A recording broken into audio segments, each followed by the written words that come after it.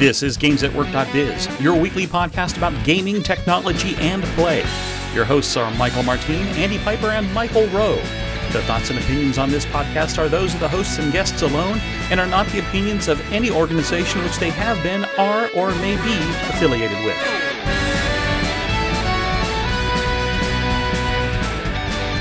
This is episode 425, Coneheads.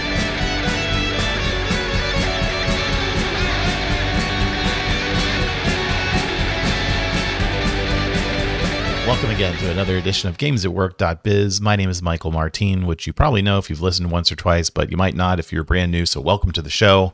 I am joined here once more with my favorite co-hosts of this podcast. We'll turn first to Mr. Michael Rowe. How are you doing, Michael? Hey, Michael, I am doing well, and I am also joined by my favorite co-hosts of this podcast, Andy Piper. How are you? Hi there, both. Yeah, I'd like to talk about how Michael Martin is clearly just naming podcasts with an eye to the art that he can add to the blog post on Sunday when he writes the show notes. He's already picking out in his head, like, what screenshots from that movie can I get into as our hero banner image. Yeah, we've got to find something, that's got to be there. So we came up with a fun name to start because I'm assuming, Michael, this is your article because you're the one who looks at the security stuff a lot. There is a blog post about how you might be able to disable a self-driving car. I thought this was so funny, and it's probably been a couple of weeks since I saw it and then was reminded by it from Schneier on security. So self-driving cars, or as close as we have to self-driving cars right now, can easily be disabled because if their cameras pick up cones, they know it's a hazard situation and they should come to a stop and wait for the hazard to be cleared or whatever. And so what people have been doing, which is really funny, is just grabbing yellow cones or the orange cones, yellow, orange, whatever they are in your neighborhood, and just putting them on the hood of the car. And it immediately causes the car to stop, and it'll just sit there until you lift the cone away. And I just love it because, it's when you think about building AI and systems that are designed on various inputs, you're going to have certain rules to protect things, and sometimes you can hack those rules in fun and entertaining ways. And it's delightfully low tech, as it says. So they're different. Exactly. Different theories about why this actually works. But I would have to imagine that if it were camera based, seeing what's on the hood of the car is kind of funny because the cameras are always going to be looking out over the hood of the car. And if there's always a cone there, no matter what happens, there's a cone there. Well, surely it doesn't matter what object is on the hood of the car. There shouldn't be an object on the hood of the car. Something has gone wrong if there's an object on the hood of the car. So why not put or a person? Why not put a piece of fruit on the hood of the car? I mean, it's we ought to test that. I'm just putting the idea out there. Yeah. I haven't seen that locally because we don't see a lot of self-driving cars in the area here, but you might, when you're in London, see those. And you might be able to, just put a mini pig on the hood of the car. We don't get that. They'll think they hit a car. I'm not sure. I'm not confident that... so the article was referring to the self-driving cars as AVs, as in autonomous vehicles. I'm not confident that many, if any, have been approved for use in the UK yet. I have a feeling that one of the manufacturers got some form of approval recently, but typically, no, I certainly don't see them around London. Either way, this story, after the Schneier on security story that we have in the show notes, it links through to Vice, and the original story here talks about the fact that a few folks in, I believe, San Francisco got the idea that this idea of conings would work because they saw a cone on the hood of an AV which appeared disabled. And they weren't sure whether it was the fact that it had been put on the vehicle to say that it was disabled or that it had caused the vehicle to become disabled. Either way, they then decided to give it a try and found that it did indeed stop the vehicles. As I say, I would think that anything on the hood should cause a problem. It does say here they suspect that the cone partially blocks the LiDAR detectors on the roof. But it's problematic. Well, what I find interesting, and the way you said your introduction, I thought it was perfect. It was, if you're playing a shooter game, you've been pwned. Here you've been conned. Right. And if they were going to do this in London, wouldn't they put it on the bonnet? Well, Could be the front. well, so also the companies involved, so Waymo is one of them, and they are referring to this as vandalism. But Motherboard Vice have asked how this classifies as vandalism, because according to California legal code, that requires defacing, damaging, or destroying property. And Waymo were not able to clarify that. So yeah. So, related segue there, Harvey Mudd College, also in California, is notorious for their pranks. And they have a rule there that says a prank must be reversible within 24 hours in order to be okay. So that maybe would fall also in the same California code there, what would be considered vandalism. So if you use like a spray and wash spray paint that comes off with water, you'd be okay. If it can be reversible within 24 hours, I guess the prank is considered to be okay. Oh, well, speaking of okay, and I'm not sure if this is just okay. This actually looks better than okay. From New World Notes, where we've picked up a couple of interesting stories over time, there is a PS5 game from Sony called Viewfinder. And the video, again, we're an audio podcast, but the video here is just absolutely incredible in the way that this game is played by taking pictures, which are then rendered into the game as you're playing it. Bonkers stuff. Yeah, I think I saw ePred or somebody mention this, but I have had Viewfinder on my wish list on Steam for some time, and I do have it on my Steam Deck. I haven't started it up yet because I've got other things on my Steam Deck, such as Dave the Diver, which I've been really enjoying. And I've been downloading Baldur's Gate 3 as well, much against my better judgment, but that doesn't go live. Or you can play it now, but nothing will be worth anything until after the 1st of August when the game goes live properly. Yeah, Viewfinder looks really, really fun, and it's the fact that it was a Unity demo 3 years ago, over 3 years ago, and now it's an actual game that folks can play. And yeah, the feature, as you say, Michael, is just incredible. It looks. It kind of reminds me of Inception. Yeah, just the way they're putting the images in, and then it changes the reality of the world. The idea of, as it's described here, of putting a copy of the world on top of the world. It's yeah, it's crazy. It's really cool. So I have to ask. So you've already purchased Baldur's Gate 3. I was very interested, and I haven't bought it yet. So you'll have to let me know if it's worth it. So my friend asked me several weeks ago whether I could help to upgrade her Steam Deck, because she'd got the entry level 64 gig one, and I'd got a 512 gig one. And I said, yeah, why not? Let's both do it. Let's both go up to a terabyte of storage. And I upgraded mine, and it worked. And then I upgraded hers. And then I said, wait a minute. You want to play Baldur's Gate, don't you? You want to play Baldur's Gate 3, because I know she's a massive D&D fan. And she came clean and said, yep, that's fair. In fact, Baldur's Gate wouldn't fit in its entirety, or even at the minimum download on the entirety of her Steam Deck disc before we did the upgrade. So, yeah, wow. But it's been in beta or been in early access for like 3 years. It's ridiculous. So, yeah, I don't know. I feel like I've got way too many games and other things to be doing to actually commit to the number of hours that thing is going to take. But, yeah, I will give you some. Now you have the capability to do it, right? Do I? Do I have enough screens to do it? I don't know. Time? Do I have enough brain space? Just need hours in the day. have enough memory. Have enough. I'm telling you, Dave the Diver is where it's at. It's a good game. Good game. Well, we'll have to put that in the show notes and take a look at that later. It sounds intriguing. But I've got Viewfinder as well. What do I do? Which one do I go for first? So sticking with Sony here for a second, we had a listener link in from our friend ePredator highlighting George Ezra's Gold Rush Kid experience on Roblox. And I took a look at this, and it seemed to me to be another interesting experience in a virtual world kind of environment of doing a concert there.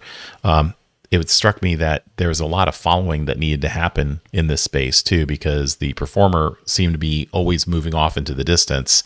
So there was some action you had to do as a participant, listener, concert goer, if you will, to kind of keep up with the performer.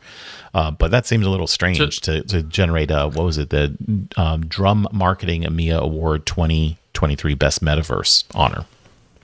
Well, so I guess it's kind of a cool way to demonstrate different aspects of a meta space, right? Yeah. You can it's kind of like a musical guided tour. Oh. So, yeah, I hadn't had a chance to watch this. Well, so that's a good. I still follow Watley Dude and he read his 5 things on Friday, and he posted one today, and in that he talked about the Roblox immersive experience for the new Teenage Mutant Ninja Turtles movie, and kind of commented that just by putting it in Roblox means that you immediately get way more eyeballs than you do than if you went into Decentraland or any of the other sort of virtual spaces.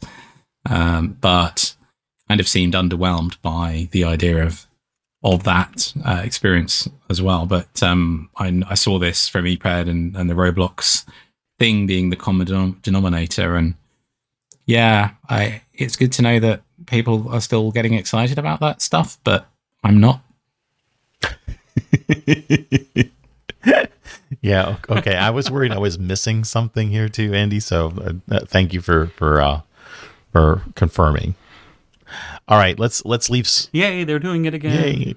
So let's leave Sony for the moment and come back to a little bit of Dungeons and Dragons, like your friend here, Andy.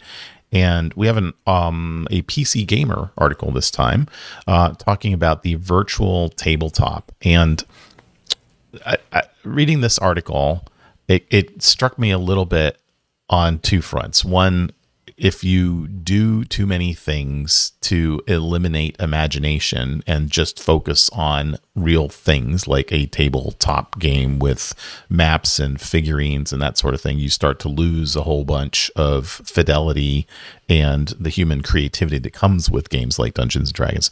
On the flip side, you also are not taking advantage of a more guided tour, so to speak. Coming back, Michael, to your comments a moment ago, where the game it can be a more curated experience, almost cinematic in that sense.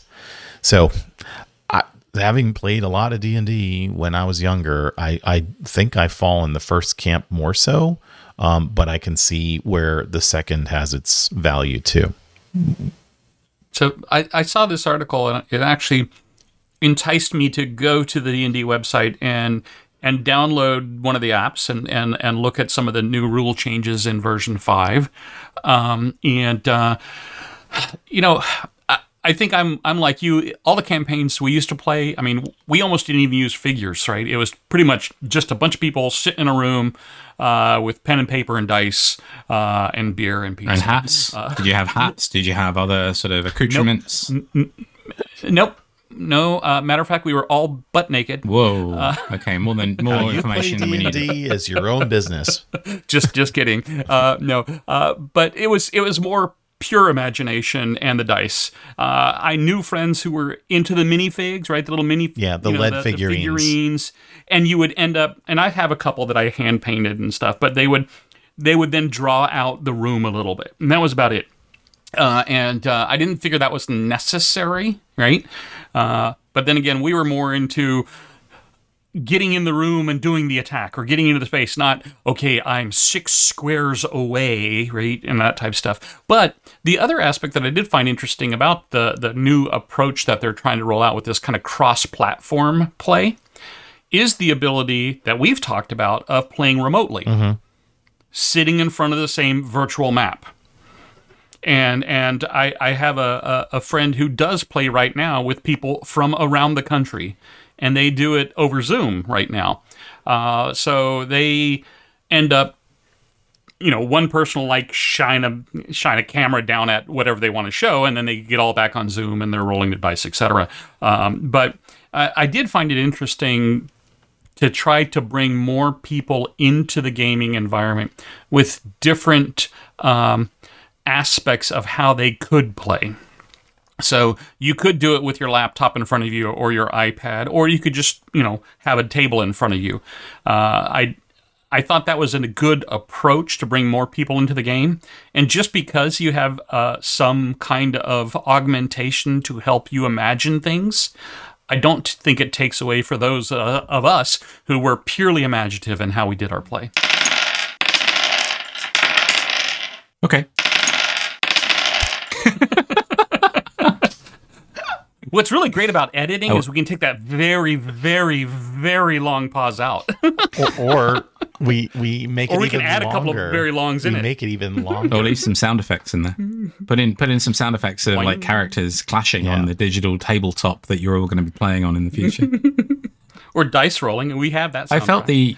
I felt the story was a little bit overtly negative for the sake of being negative. I mean, they do talk about a couple of alternative virtual space environments and tools, and I know that it's often a bit of a sport to be down on Wizards of the Coast, who that owns the D&D franchise and things, but it's also a matter of finding ways to evolve those experiences as well. There's no reason why you shouldn't be able to play any of those games, or any game almost, or to a large extent, using just your pen and paper and your imagination, right? So yeah, I think as I read through it, I was thinking, is this just someone who wants to be grumpy and down on new stuff, or not? But yeah, I didn't really understand it from either perspective of someone who has got very into D&D. I've enjoyed it in the past, but it's not something that I have been like super deep in, and nor am I looking for reasons to sort of not try new stuff. And I haven't seen any evidence other than the description in this story of what this 1D&D or whatever it may end up looking like would be like to use. So. While we've been chatting here, I've been looking at this Roll20.net marketplace, and there's some things in there that really would have been fantastic back in the day when I was playing too. Like I do remember we had on one case a really fabulous map that we could roll out of a particular city that you were visiting, and it wasn't, I'm moving 3 squares over now during my turn. It was, you had this entire map of, okay, there's a blacksmith here, and there's a tavern there, and there's this, that, and the other, and it was all worth potentially exploring. And with a good dungeon master, you don't have to say, oh, I got to look up what's in map quadrant DF8 and now read off from a list what was there. So there's some things I'm sure, there's a get off my lawn and things evolve and things do get better, but there's also a little bit of sadness for me. And maybe that's where the grumpiness comes from here too. The picture that they've got of 3 D&D players sitting around with their laptops open, all sitting around with their laptops open and looking down at their laptops. It's like, come on, people. I got that as well. And wondered what the purpose of that piece of art was as well. In terms of like, what is that? Is that setting an expectation, or? There's actually a fairly full-length video accompanying this article that shows you that in context. Okay, I haven't seen that one. So if you remember, people had screens up, right? The DM sometimes would have a screen with certain charts and stuff, and players might have a player screen with your character and key aspects. Those are actually their screens, and on it is your character and other information. So again, a bit grumpy cat, right? And if you have a grumpy mindset in the article, looking at it, you immediately goes to the negative. If you put it in context, it may make more sense. Since we're talking about being grumpy, I should just trail the fact that I'm also going to be appearing on the Tech Grumps podcast over the coming months. So do look up Tech Grumps Series 3, and I shall be featuring on some future episodes. So how are you going to psych yourself up to be grumpy enough for that podcast, Andy? I don't know. Maybe I'll come on this one for a few days. Go, yeah.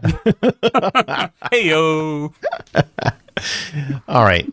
Now that we've complained a lot about D&D and more, let's talk about another old game. And old is, I guess, relative. Cannot believe that Star Wars Knights of the Old Republic is 20 years old. That's 20. bonkers. Holy crap. Bonkers. And I personally, I don't think I even played it. What? Maybe once or twice. I don't know. Michael, you were in there quite a bit, though. Well, I wouldn't say quite a bit. Not Knights of the Old Republic. I tried to play it. It was one of the BioWare, I believe, more story-driven games. It wasn't really as much of an open world as Star Wars Galaxies. Yeah. And it was single-player campaign, at least the way I played it.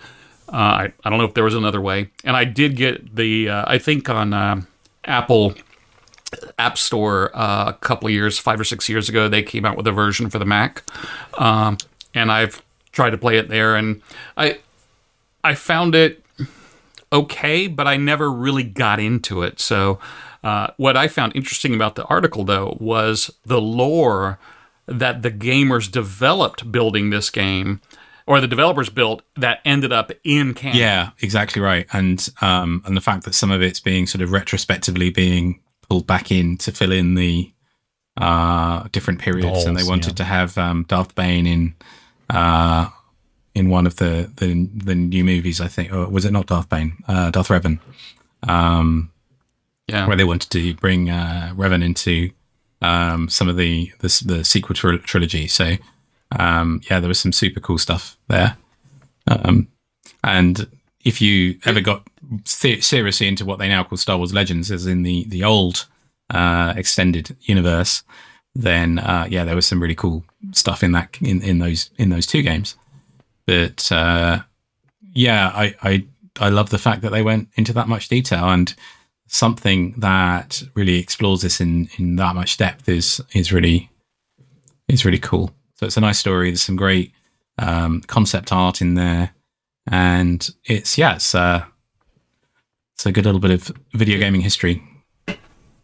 It reminded me, Andy, of the beginning of the show where you talked about you had too many games, you couldn't really play Baldur's Gate. And I actually read that article and wanted to go back and start playing Baldur's Gate? it on my Mac. Yeah. No. Right. I've got Baldur's Gate 1 and 2. Yeah. I don't have 3. Same. But I've got 3. Knights But of I've the got Old Republic, and I just went. I downloaded. I just don't have time. Downloaded 1 and 2 because those were games I've completed, and I think I completed them on Linux actually a long time ago.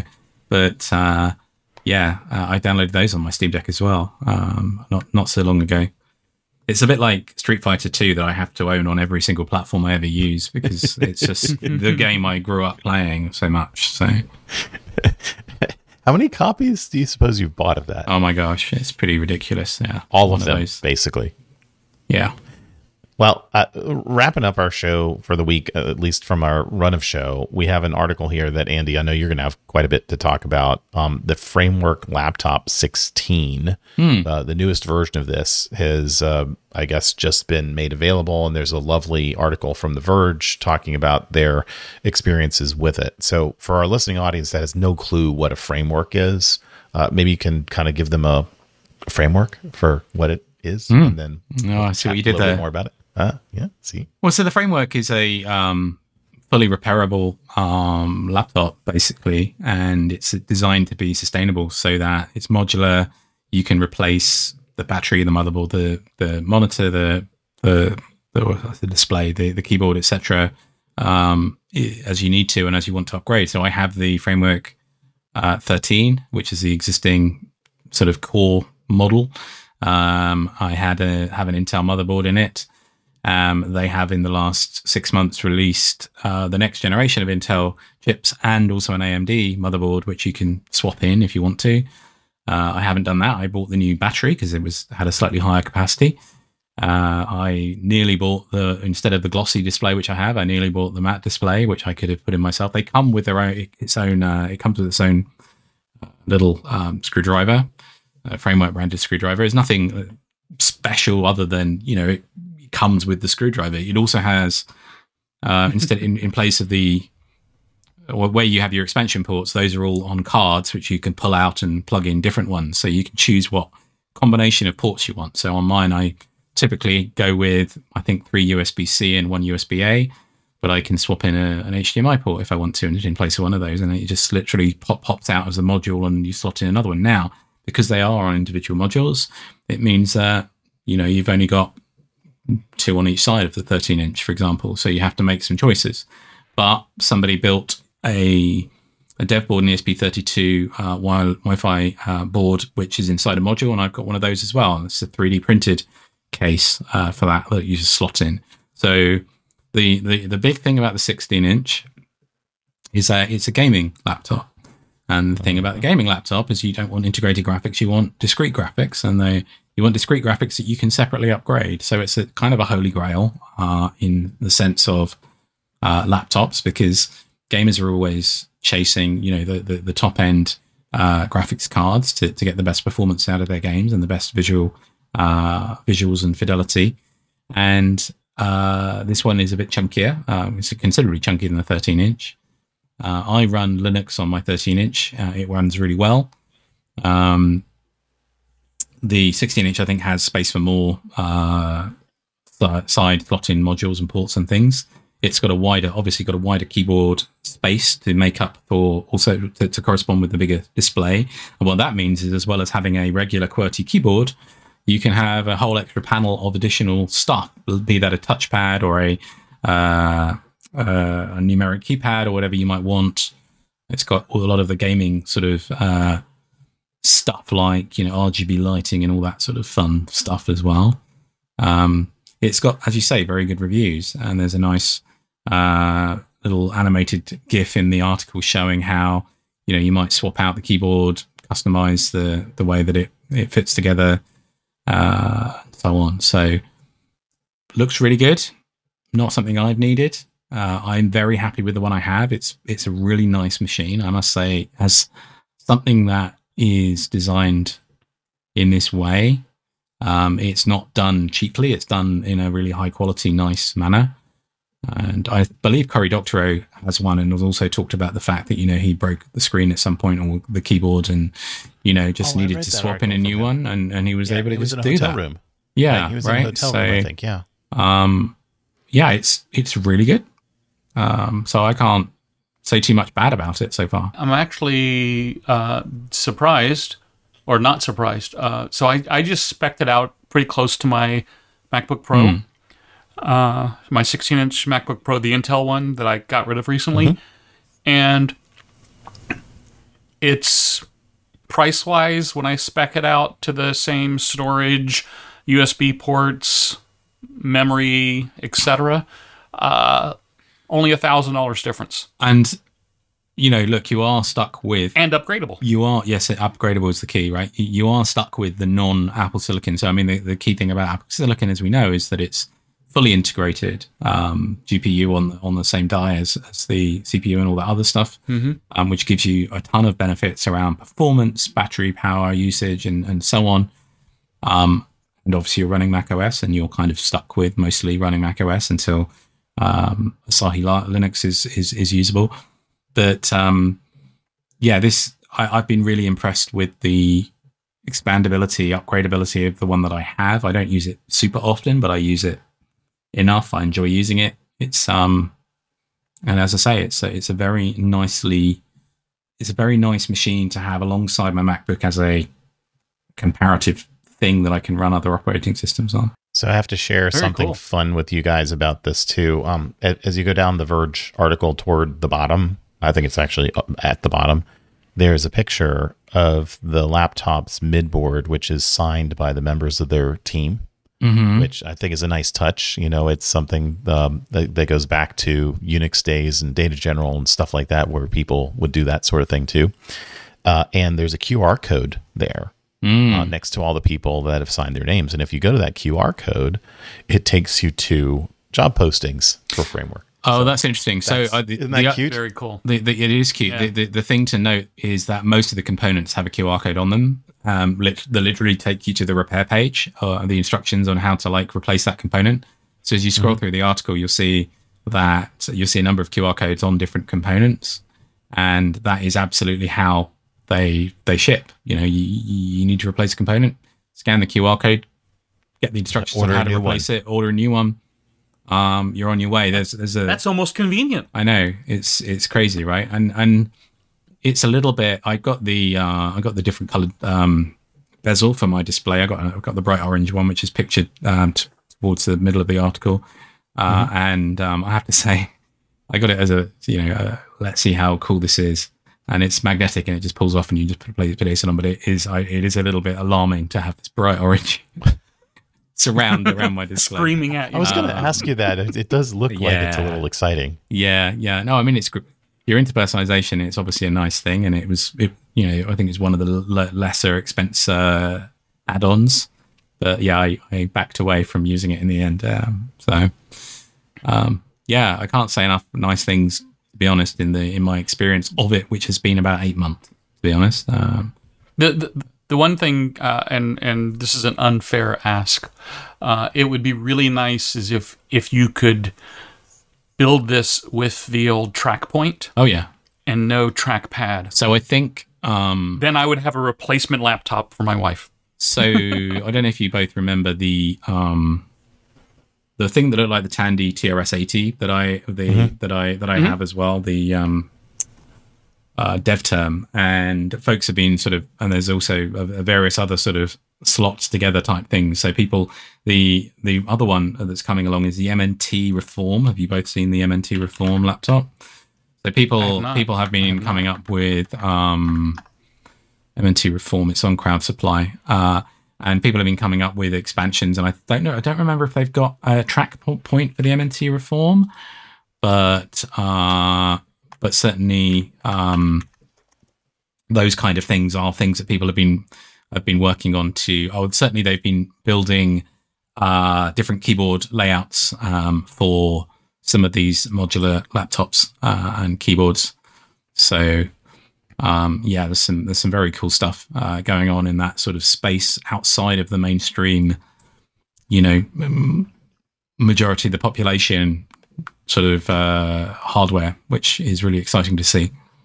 So I think I've got the MNT Reform Pocket coming towards the end of the year, which looks like a really nice sort of almost netbook-sized one that again is super open, super repairable. Lets you do all kinds of things, and it's running fully open source, everything basically. So, wow. Is the framework also the little 7-inch one? Yeah, it looks really small. Is the framework also the laptop that you can do things like take out the microphone and then ensure there's no microphone hardware? I mean, in principle, you could do that. I wouldn't be surprised if someone like Corey might have done that, but I'm not 100% sure on that piece. They've got a really good forum. They've got a really, and similar to MNT, they've got really good forums. They're very good on support, impressed. Well, that gets us to the end of our show for this week. We've covered quite a lot of ground, as we ordinarily do, starting with some wackiness with cones and ending up with other orange things here in the end as well. So if you, our listening audience, would like us to touch on a particular topic, there's a number of ways to find us on social media and dropping us a line so that we can pick up your stories and your ideas and get a chance to chat about them here on gamesatwork.biz. And we would love you to do that. We'd also love you, by the way, to take a look at the rating that you can give on your podcatcher of choice. So take a moment, if you would, and do that. That always helps other people find us. And we will be back again in about a week's time. Hopefully we won't be melted by then with the heat wave going on around the world. But assuming that we're not, we will have another show for you in about a week's time, and we'll have it up on gamesatwork.biz. See ya. See ya. Bye. You've been listening to gamesatwork.biz, the podcast about gaming, technology, and play. We are part of the Blueberry Podcasting Network, and would like to thank the band Random Encounters for their song, Big Blue. You can follow us on Twitter at gamesatwork_biz or at our website at gamesatwork.biz.